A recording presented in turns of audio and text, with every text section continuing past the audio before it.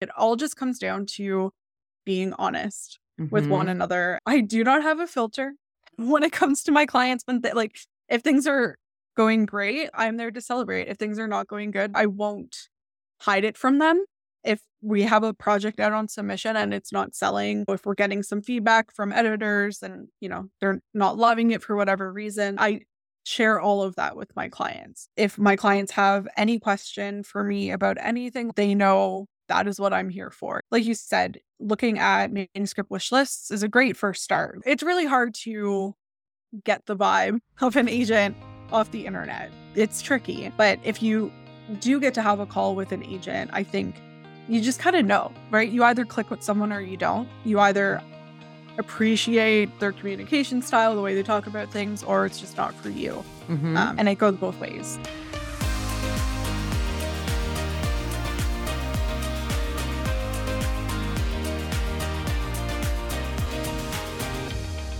Hey there, welcome back to Lit Match, a podcast made to help writers find the best literary agent and business partner for their writing career, as well as write the best manuscript possible so that they can hook that dream literary agent.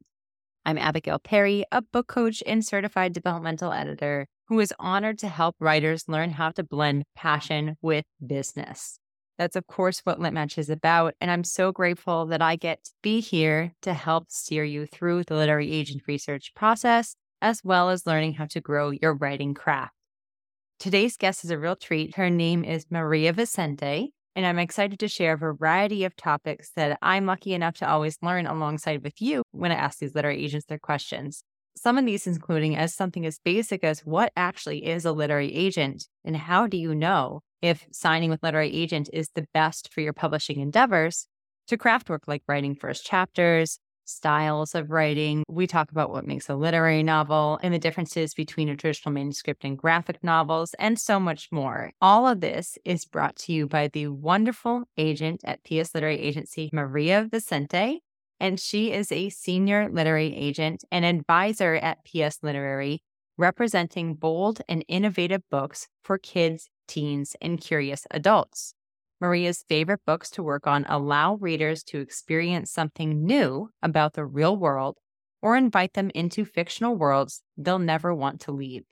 In her 8 years at PS Literary, Maria has launched the careers of many authors and illustrators and is known for being an early advocate of the growing graphic novel market in trade publishing. With a BA in English from Carleton University and a bachelor's in education from Western University, Maria puts her teaching background to use hosting presentations and workshops about the book industry. She lives in New Brunswick, Canada, reading and selling books from the Atlantic Ocean shore. Maria is also a member of the Professional Association of Canadian Literary Agents and is, in this time, expanding her list to include more great book titles on her client list. Without further ado, I have the privilege to bring you Maria Vicente. Hi, Maria. It's so nice to reconnect and have you on. Maria was so nice. She came on to my previous podcast, was my Baby for Fun podcast that I still loved, called Story Effects. And we talked about some of her favorite stories, one of those being Josie and the Pussycats. The Pussycats. So I know that that's a favorite of yours, which was really fun to talk about. And today, I'm so honored to have you back to talk about your manuscript wish list and all your agenting work. So thank you for coming on. It's exciting to have you. Thank you for the invite. It's always nice to catch up with you. We do talk about manuscript wish list and, of course, much more than that in these conversations. But let's start there. Let's start talking about your agenting career. What brought you into agenting? Why do you love it so much? And then what are you looking for currently on your MSWL? So I got into agenting after pursuing an education degree. So originally I was going to be a high school English teacher.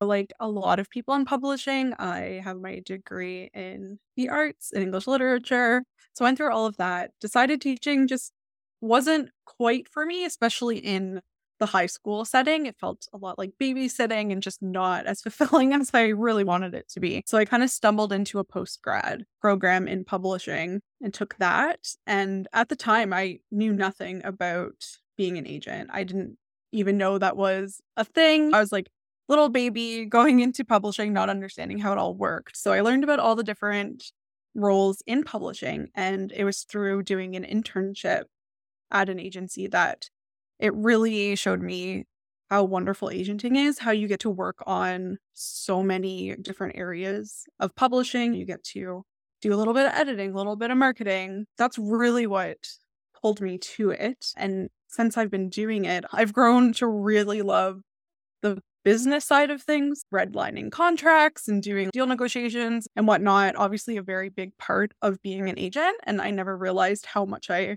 excited I get to find those errors, catch those things that publishers are putting into contracts that really are not beneficial to creators. So that's kind of what's really gotten me to stick with it over the years, is being that support person for writers to go to on all the business side of things.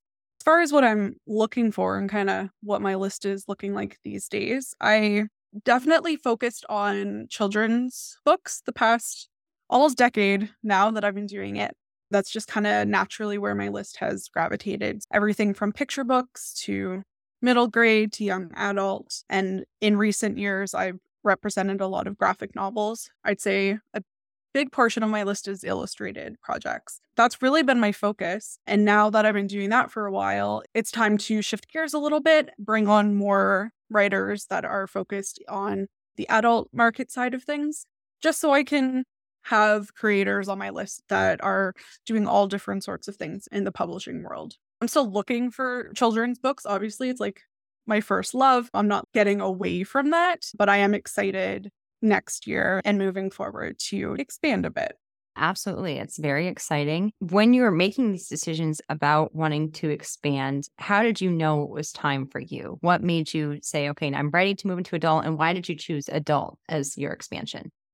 I've always been open to, especially adult nonfiction. So even now, I've always had clients on my list writing in the adult space, but more so in nonfiction. Part of my philosophy when it comes to bringing on new clients and deciding if a project is right for me, I've always tried to balance the projects I'm working on as much as possible. Mm-hmm. Some agents focus on a very specific thing and that works for them. So for example, you might talk to some agents who only represent picture books. They know picture books super well. That's all they're interested in, and they're very good at it.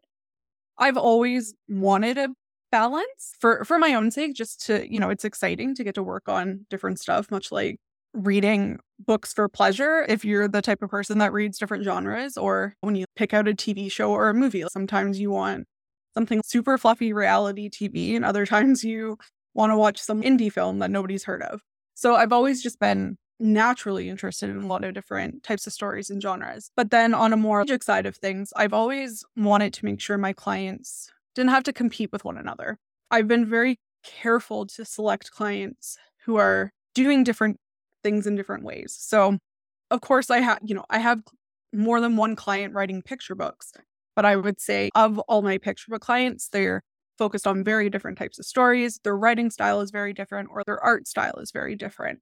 So I've tried to keep people in their own little area, and I want to help them be like the go-to person for what it is they're doing. And I find when I read query letters now, when I'm looking at signing on potential new clients, if things are too similar to what my current clients are doing, it's not a good fit. It doesn't benefit anybody to sign on with an agent who already has X number of clients doing a very similar thing. For the past 10 years, I've been very focused on children's literature. So my list is now quite full. Have to be pickier and pickier as the years go on about the new clients I bring on. Whereas on the adult side of things, I don't have as many people on my list writing those stories. So that's kind of where I have the most room to grow and keep things as fair and beneficial to my clients as possible. That's really interesting to hear that. Is there anything specific in the adult fiction, nonfiction area, any topics that you're drawn to most? Yeah, when it comes to nonfiction, as I said, I've always had clients writing in that area. I love history, so whether, it's like cultural history, social history, those type of things. I've always been interested in pop culture, entertainment centered projects. And, if anyone were to look at the books I've sold in the past, that's definitely a through line. For me, those are probably the biggest areas. But I'm really into environmental science topics. I love music journalism. I love essay collections. It is kind of wide ranging. And I think with nonfiction in particular, most things can grab me. I love learning something new. And so if there's a book, if I get a proposal in my inbox and I know nothing about that topic, I'm probably going to want to read it. That's just my curious nature. And then on the other side of things for adult fiction, I'm most interested in, I would say, literary fiction as far as writing style goes. But of course, we always want to read something that has a really good sales hook. I still want to be able to pitch it in 2 or 3 sentences. But as far as the writing style, I definitely lean towards more of what would traditionally be referred to as literary writing. I love contemporary stories and also speculative fiction. So anything that kind of brings in a little bit of fantasy or horror or magical realism, that sort of thing, but still firmly in that contemporary literary fiction genre. Sure. When you are talking about literary and what would be considered more literary, I think there's always a debate about commercial versus upmarket versus literary. So in the literary space, how can you define what that is and the differences between commercial and upmarket? I always think of it in terms of watching movies. I don't know if it's the best way to think of it, but for me, in compartmentalizing different types of books, I think of commercial fiction as those blockbuster films that like everyone goes to for a really great time. Think like the Fast and the Furious franchise. Like so many people love those movies. There's still depth to them. So it's not to say that being a commercial story doesn't mean it doesn't dive into deeper topics. It's just there's certain tropes that people are expecting. The pacing is always very quick. You kind of know what to expect. So when we think of a lot of like mystery fiction, detective fiction, even a lot of high fantasy or science fiction, I would consider them more commercial in that we can expect certain things from the plot and the characters. Whereas literary, I find it's a bit slower. There's a bit more of descriptive writing. We fall into the beauty of the words on the page rather than expecting the plot to just be moving forward at each turn. And I'd say it can be a bit more experimental, which is something I also love to see. I love stories that take a different narrative approach. Maybe they're not told in a linear manner. Maybe they're told through whether it's epistolary with some letters or emails or text messages. So I just find literary can be a bit more experimental with the structure of the story as well. So this is really interesting because I'm also drawn more into this commercial but more literary angle, and I'm trying to figure out what exactly that is. So I love Frederick Backman. Have you read Frederick Backman at all? Like Man Called Upa and the Beartown series? Okay. So it was funny because I went to see him speak and he talked about how publishing was saying, this is the genre that you're in. And he was like, I didn't know I was writing a genre. So I think many writers feel this way. They need to figure out what is my genre, but sometimes it seems like it's an obvious answer, but sometimes it's more challenging to define than others. For whatever reason, it seems like it's easier to do it when you're analyzing something else, but when you're writing it yourself, maybe you go into that space. So I found it really interesting that he said that, but then he didn't tell me what genre he actually was writing. He just was saying, then they told me I was in this genre. So then I was sitting there and I'm like, what genre are you? I was like, are you commercial? Are you literary? Because his writing is the language of it. I feel it definitely has this more literary approach to it. And he does kind of mess with structure in his own way, but it also feels commercial to me. So I didn't know. I'm just pulling this out of my own curiosity. What do you think that genre would be that they're telling him he is? And how can that help writers once they know that to really elevate the stories that they're writing? Right. It's all marketing, right? Like when we're talking about, what genre are you writing in? What genre am I looking for or category? It all comes down to marketing and, who publishers think are the readers that are going to buy certain types of books. So even if you think your writing is a certain thing, if your publishing team thinks differently, that's the path they're going to take because they have done years and years of like the analysis to figure out who's reading those things. My guess is As far as the story you were telling, it's probably upmarket fiction. Yeah. It is the go-to. It's like that middle ground Right. between commercial and literary fiction.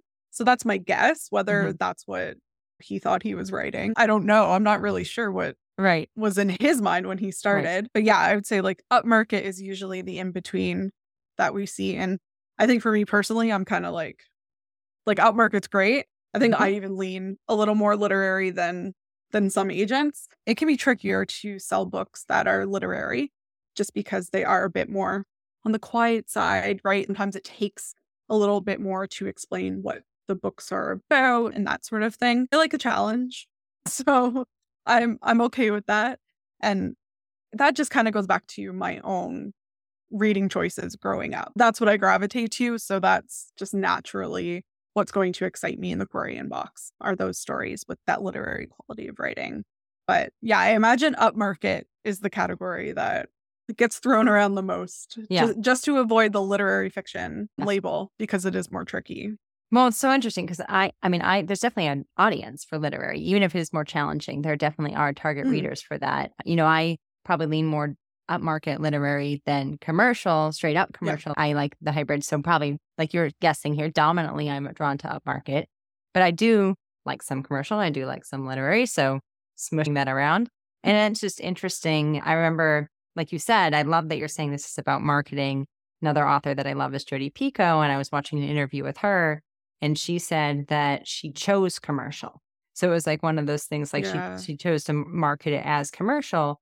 But she definitely would almost have more of like a literary angle to it as well. So it's so interesting that so much is defined by that marketing side of things. When you are saying that you love the literary side of things, are there any recent books that have been published or are upcoming that you would use as examples or you'd love to see as comps in your query letters? That's a really good question. I find comps really difficult. I know it, again, a marketing thing to be like, my book is like this. And I find it, especially at the querying stage as an agent, I'm always hesitant to put them out there because I think it can be really challenging for writers that if I mention a comp and they're like, oh, but my book's nothing like that. So automatically they're like, she's not the right agent for me, if that makes sense. So like I find comp kind of difficult. I understand how it can help position a book, but as far as being a person like asking to see submissions, I'm so hesitant to put any type of barrier that would make someone think that their book isn't the right fit for that reason. Sure. Especially when it comes to something like literary, because it's so different. No two literary fiction novels are similar in any way because so much of it comes down to their writing style. I can mention a couple touchstone things that I love about certain books. So there's a book, Night Film by Marisha Pessl, that I absolutely love. It has these horror elements in it, but it's not strictly horror. Like it feels very realistic. It pulls in you can download an app to scan parts of the book that show you movie posters and stuff that have to do with the plot. So things like that I find really, really interesting, just kind of pushing the medium of storytelling. So stuff like that's really, really cool to me. I love the Gollum and the Genie by Helen Wecker, which is a few years old, but that's like perfect blend of literary with a bit more of a historical bent and fantasy. So all these things that kind of blend different genres and categories really pique my interest. Genre blending for sure. This is really cool to hear all this because I like to hear the variety of taste. And I haven't read those titles that you mentioned, but they sound very interesting. And now I'm curious, of course, to go check them out. I also wanted to talk because you do a great job at teaching writing. And you've talked about how you like to support your clients in various parts of the process. After you sign a client, how involved are you in their editing process and how involved are you in their writing process for future books? I love that question. If it's a new client, I'd say I'm quite heavily involved in the editing process just because we're getting to know one another through how they work, how I work. And we want to make sure that we're being as collaborative as possible, kind of testing those communication barriers to see the best way to work together. So always a few rounds of editing going to any project, whether that's a picture book or a novel, any type of project, there's going to be back and forth. And even with nonfiction proposals, I do dive in and give my opinion, ask a lot of questions, knowing of client's decision in the end, right? Like I work for them. So a lot of the editing is more so me. I'll highlight certain passages and just be like, as a reader, this part isn't working for me. These are the questions I have. Let's talk about it. So it's just a lot of communication. And I think a lot of writers benefit from having somebody else read their writing and ask those questions that they're not thinking of.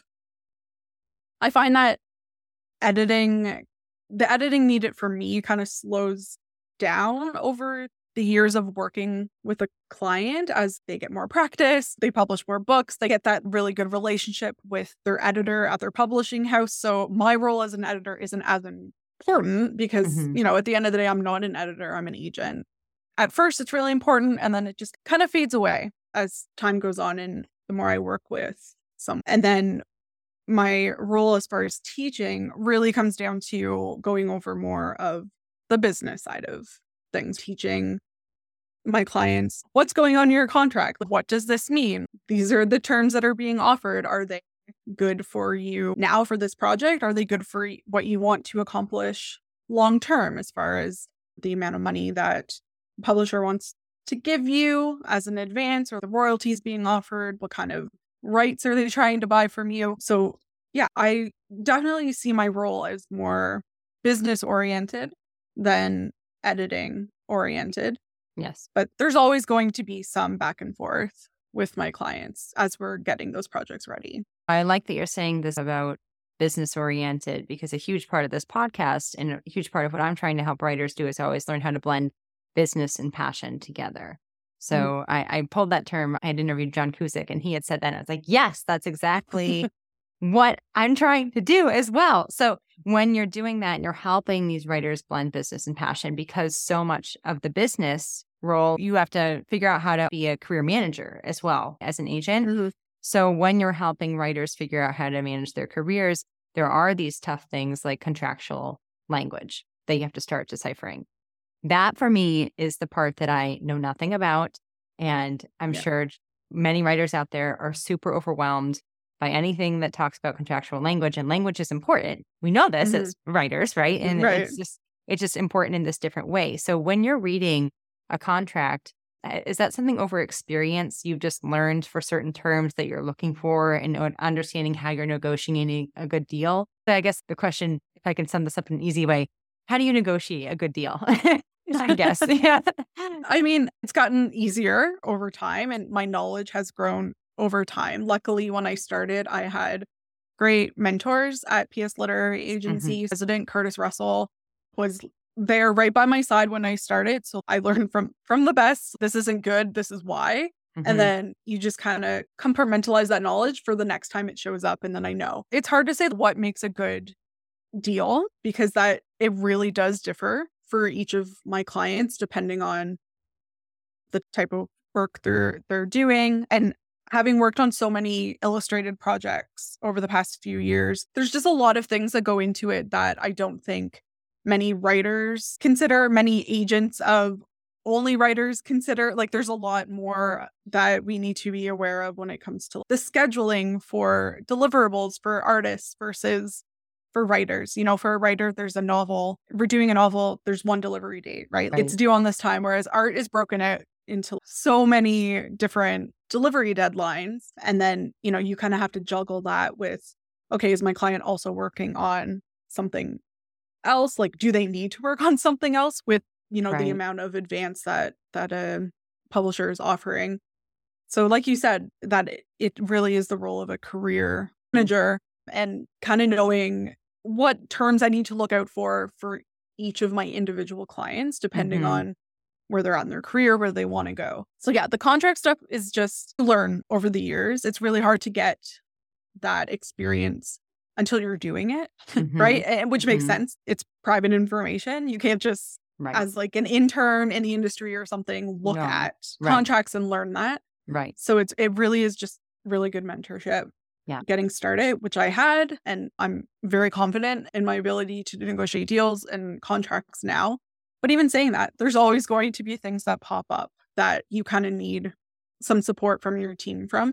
Yes. And I think, for writers listening to this podcast and trying to decide on the right agent fit for them, I highly encourage doing some research on not just individual agents, but their agency as a whole. Who else is part of that agent's team? Because even for my clients, yes, I'm their agent, I'm their go-to person, I'm the one handling all their stuff. But if I get a contract and there's something weird in it that I haven't seen before, I do have people on my team that I can go to help troubleshoot anything that comes up. We have a contracts manager. If something comes up that we have to negotiate, like brand new legal, right? We have those people. We have someone on staff who goes through all of the royalty statements that are coming in and handles all the accounting side of things, right? It's not just me that's part of my client's management team. So it's a lot of support from other people in the agency as well.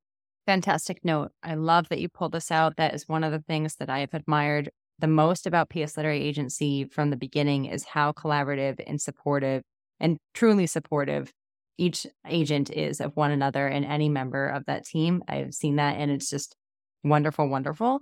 And I hope that all agencies are doing that as well, because that's one of the things that I've really loved about the publishing industry. I had background in the film industry. I went into publishing and everything was very supportive. Mentors were a big thing. I think you do truly need a mentor. Whatever industry you're in, you need a strong mentor. And I definitely had in the entertainment industry, I had mentors. I had people who I could go to. And in these high stress jobs, fast paced all the time, you really need a mentor that you can consult with. And I saw that so naturally as an editorial intern. And I'm just praising that answer because I think that it's a good answer. I think that you do always need to look at the agency as well as the agent. It's a pairing. So that's really cool. In addition to everything that you've learned with the mentorship that you've been through, you've been doing this almost a decade now. So it's definitely, you understand what you're doing. You also, interestingly, back in August 2022, this is still 2022, we're on the cusp of it, but still 2022 when we're recording this, you did a webinar called WTF is a literary agent. And I love that you did that because while it seems, when you've been in publishing, it can seem pretty obvious what a literary agent is.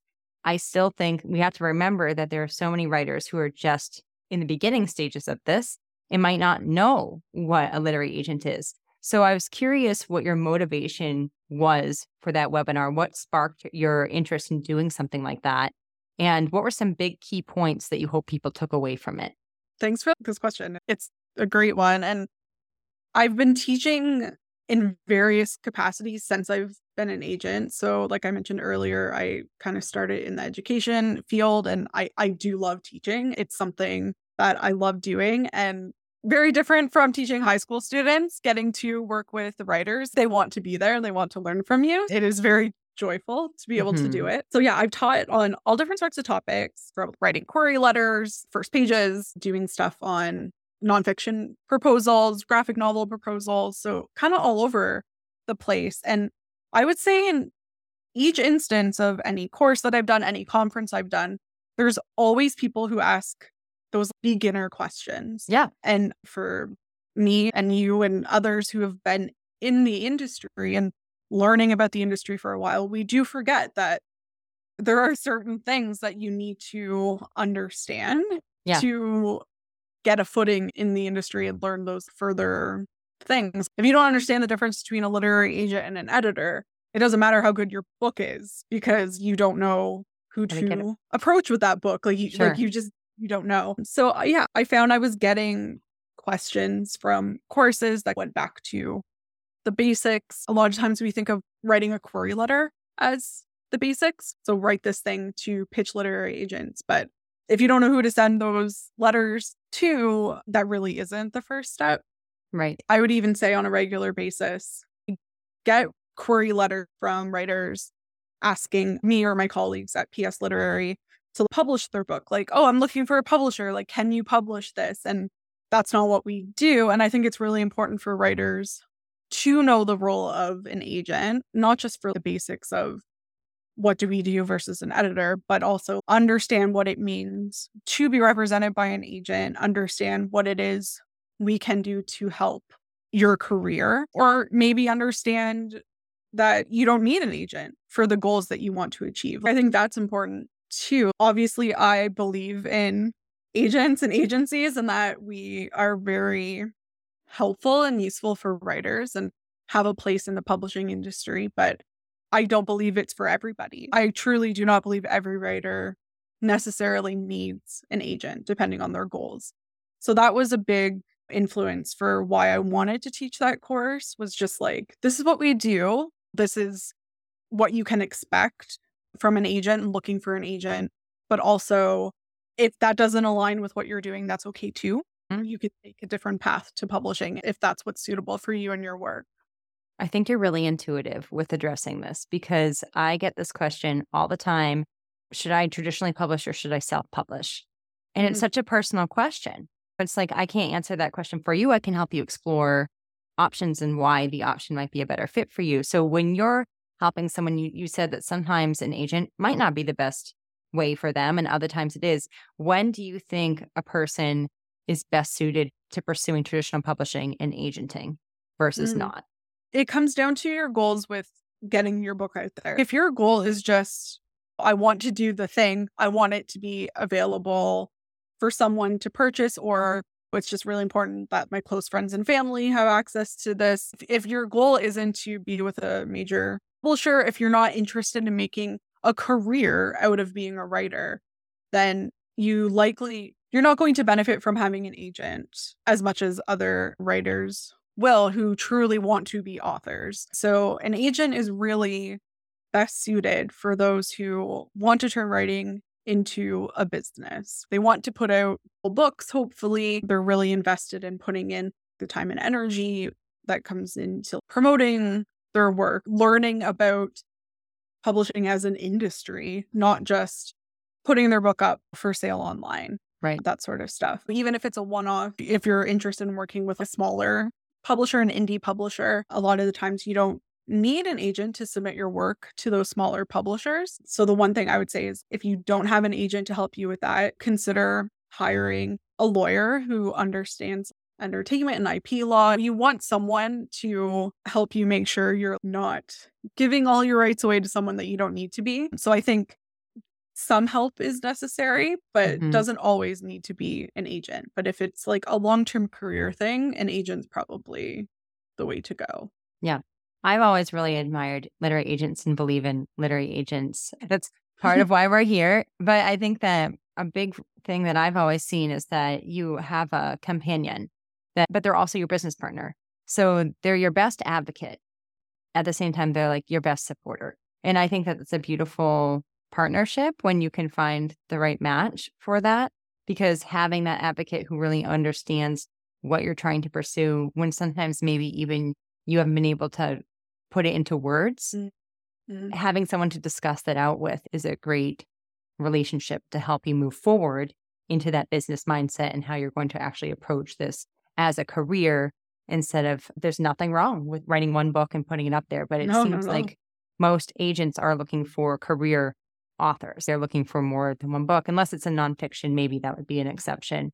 That maybe of that course, would be yeah. I find a lot of times with nonfiction, it might be an extension of that business that someone is already doing, and that is like a different way of looking at it.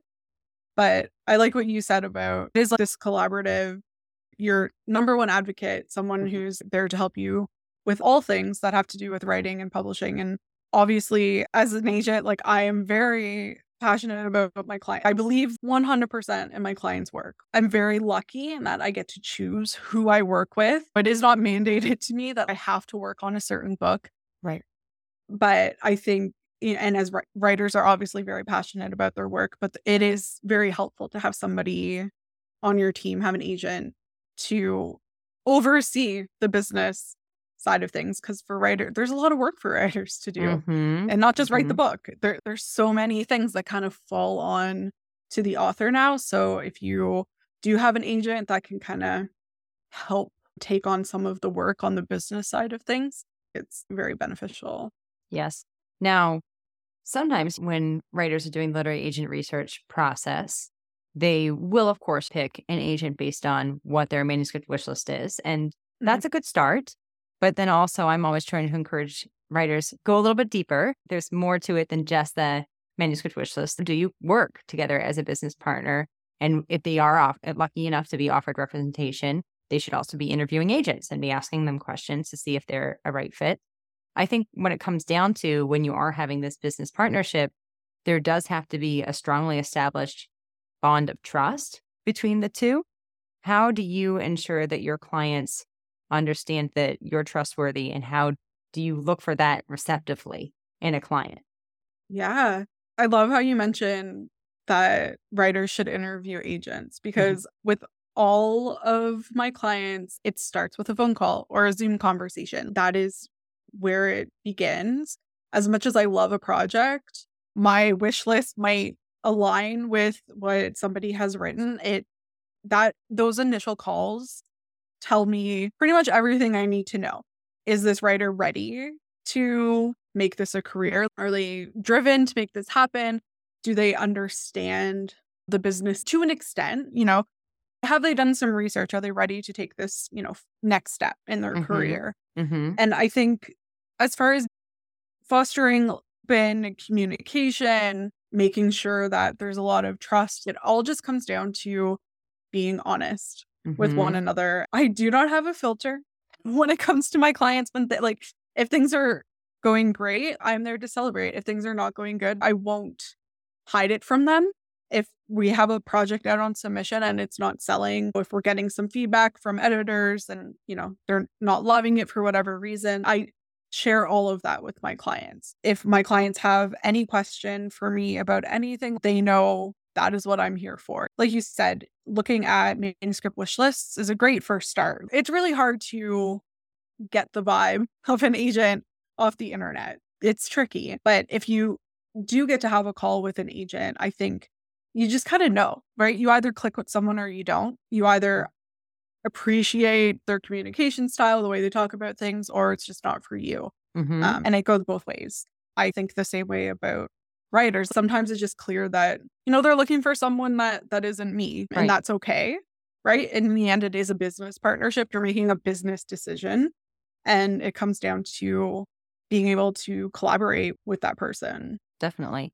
Is there anything in particular that you like for communication styles? You mentioned that you want to be open and honest with communication. Is there a preference in how you communicate with your clients?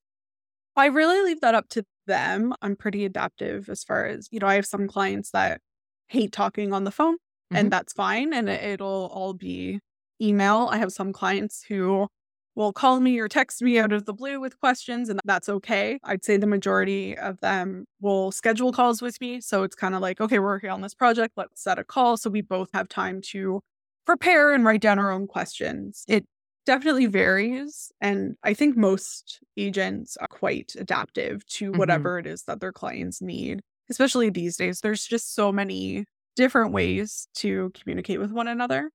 Lots of options to choose from. Exactly.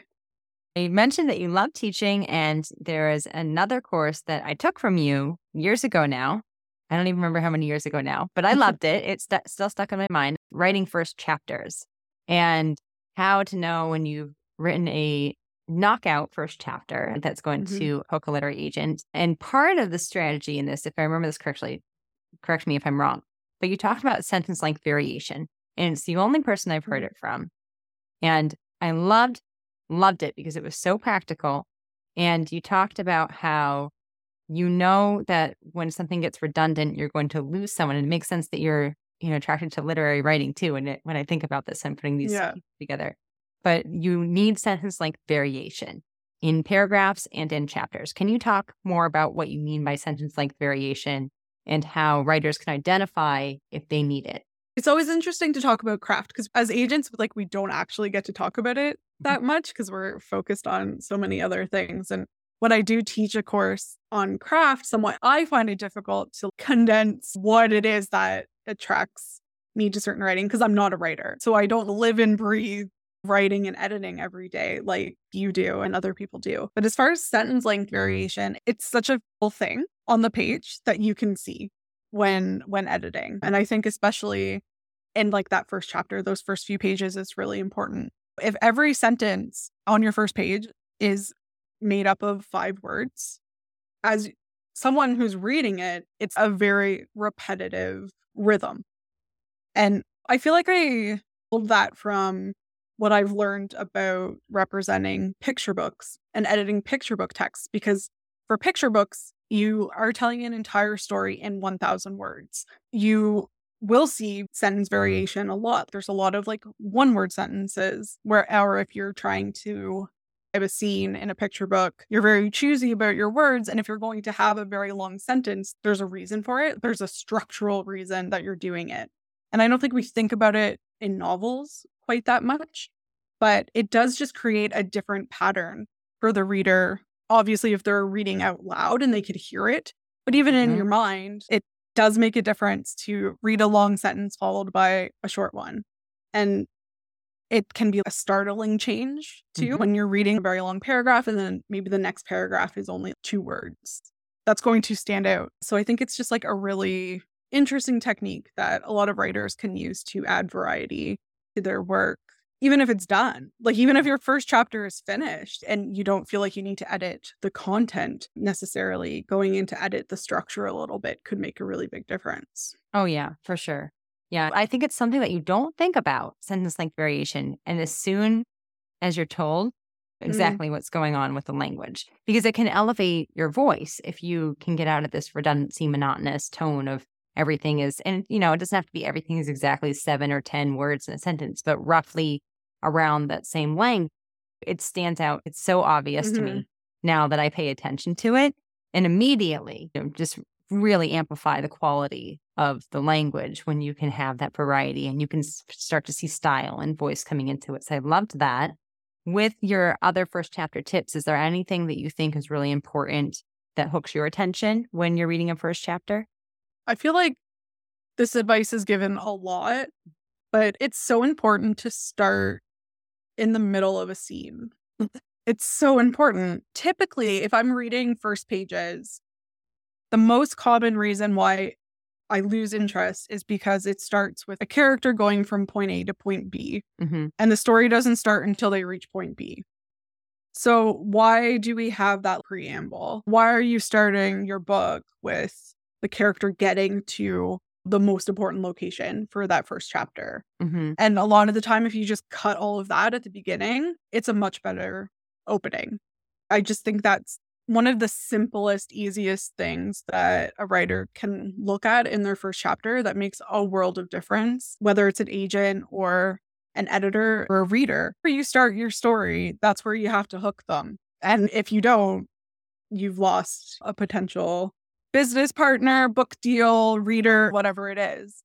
I think it's a common piece of advice, but I don't know if writers don't understand how easy it is to fix it. You don't have to rethink the entire opening of your book. It's usually just, okay, if I cut the first 2 pages in this first chapter, it's probably at a better starting point. Definitely.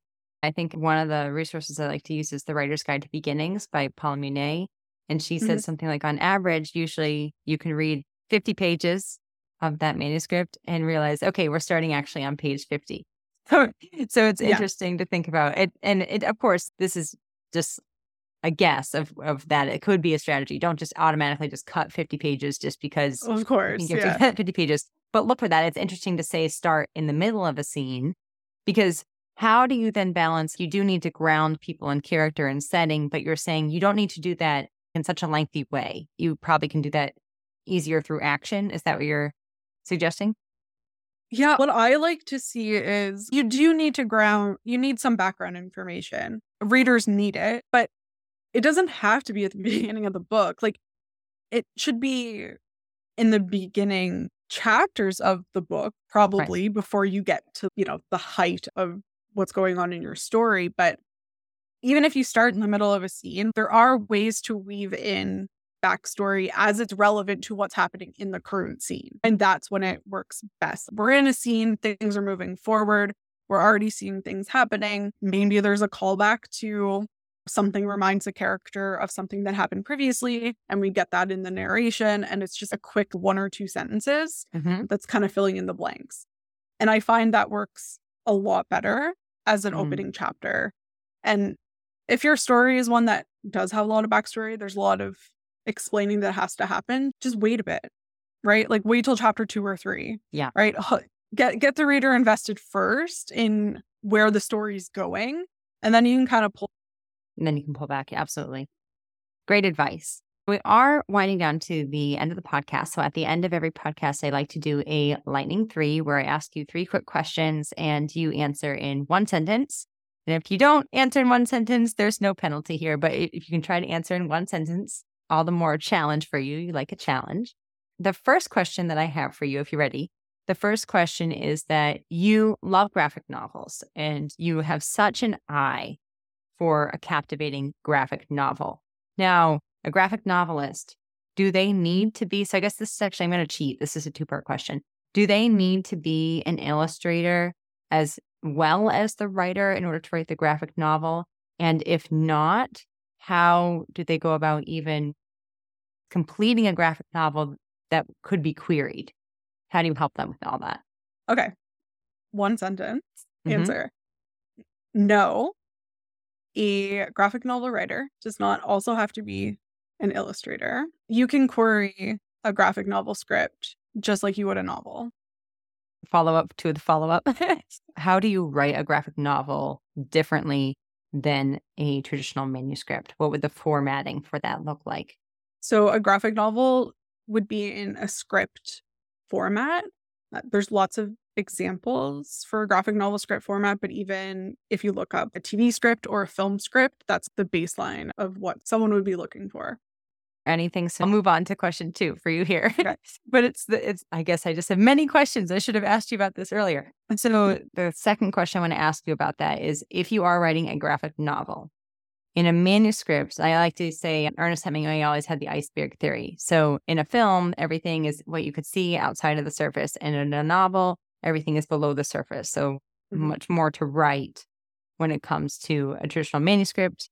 But when you're writing a script, you, of course, are still writing story, but you're not writing such elaborate details and especially like emotions of characters, I think is a big thing. Like a lot more is focused on the actions, and then the actors get to take over how it actually is going to appear in the visual sense. So when you're writing a graphic novel, what are the big things that a writer needs to make sure is included in the copy so that they are hooking and grabbing and engaging their readers and also helping their illustrator if they're not the illustrator already? And what are the things that they don't need to focus as much on in comparison to a traditional manuscript? So the important thing with the script, if you're not an illustrator, is having your pages broken down into panels. Eventually, that's what a graphic novel script needs to look like. I do see a lot of beginner graphic novel writers not do that. So the script will be like, okay, page 1, this is what happens. I need to see what happens in each panel on that page 1. And as far as it being different, in a novel, you would get into all the details of exactly like what the character's bedroom looks like, what color the sheets are on their bed, like that sort of thing. That's not important in your graphic novel script. It's really just, page 1, panel 1, we're in the character's bedroom. And then panel 2, this is what the character is doing. So it's like just very stage directions almost is a good way to look at them. And then the other thing that you would have to include is any dialogue that would happen in a panel. So pretty bare bones when you compare it to what's going on in a novel. Yes, that's great to know. For what you represent as well, you represent illustrators who don't write, and you represent writers who don't illustrate, and you represent combos, right? Is that right? That is correct. Yeah. There you go. So if you're an illustrator and you want to do publishing in the graphic novel sense, you still need an agent probably because they'll help pair you with something. Yeah, they can help pair, but also if you're doing any illustrating for a long form work, there are certain things that you deserve to get royalties from a book, just like the writer does. And so having an agent could kind of help navigate what's fair and what type of situations, because obviously for illustrators, they take on lots of different types of projects. Yeah, absolutely. Thank you for that. Now, our third and final question, I like to ask this for most agents that I interview. And my question is, what makes you the best literary agent for an ideal client who's querying you? So what is the factor that stands out about you that would ensure that you are going to be their best advocate and best business partner in this career? I work tirelessly to make sure that my clients receive the best possible terms from publishers. Is my number one. And something that we all need and appreciate. So thank you. Thank you. And thanks, Maria. So there's your lightning 3. I do want to let listeners know, what are some client works coming out from you? What are some that you're representing? What do you want to draw people to? And of course, I like to have some social media content that I'll include with these as well. But anything standing out that you're really excited about that you want to share with listeners today, and anything that you want to say about those? Sure. I guess a couple weeks ago now, what is time? I know, right? It flying by. My client, Kat Min, published her second picture book. It's called The Little Toy Maker, and it's about a little boy that makes toys for elderly people. So it's just kind of like a little spin on the gift-giving stories that we typically hear about in December, the holiday time of year. And Kat Min's books, both this one and her first Shy Willow, are the perfect examples of what I look for in picture books. Like, it's more literary writing as far as picture books go. The artwork is beautiful and a bit quirky. Definitely shout out to Kat Min, who writes the cutest stories for kids. And then thinking a little ahead, trying to think of the next books I have coming out. I have a couple licensed books coming out, one from Mighty Nine graphic novel series by Sam Meggs. And Sam Meggs is also doing a Star Wars Jedi novel that comes out in early 2023. And my client, Incha Fitzpatrick, has a very cool middle grade nonfiction coming out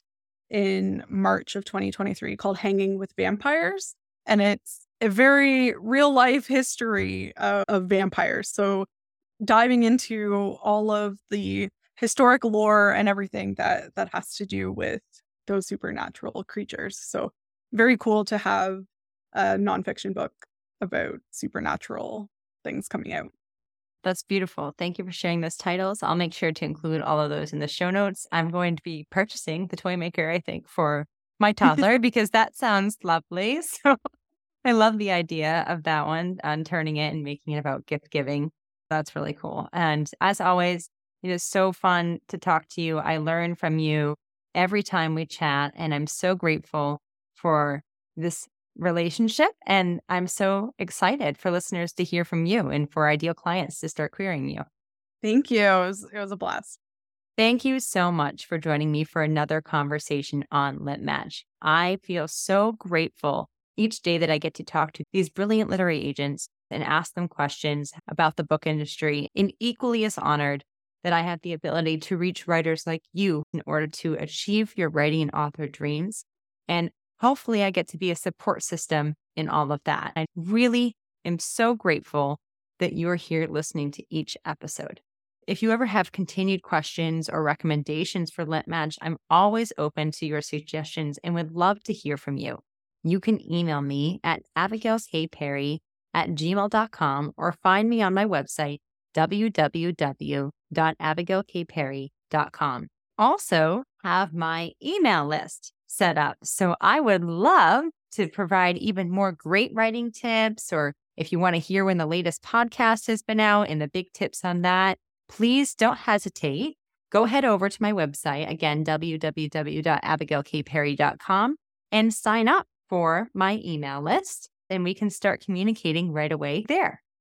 Finally, I do have a special ask. If you haven't had a chance to rate and review the show, and this show has made a difference in your literary agent research process, in your writing process, in any stage of taking what you've written on your computer and actually moving it forward into being published as a book through a traditional publisher, I so would appreciate if you rate and review the show. This helps me reach more writers like you who are putting all their heart into their manuscripts, and also take out any stress or overwhelm when it comes to researching the literary agent who is the best fit for their business career. And of course, on top of all of that, if you can refer it to your other writing friends, that is equally important to me. Thank you so much for helping me spread the word. I can't do this without you, and I so appreciate that support. Until next time, if you're in the writing process, persevere. Your passion and what you are doing matters. And if you just signed with a literary agent, congratulations. I'm so excited for you. If you're on the cusp of it, let me know how I can support you. I'd love to celebrate you. And of course, I'm always happy to celebrate your book when it comes out.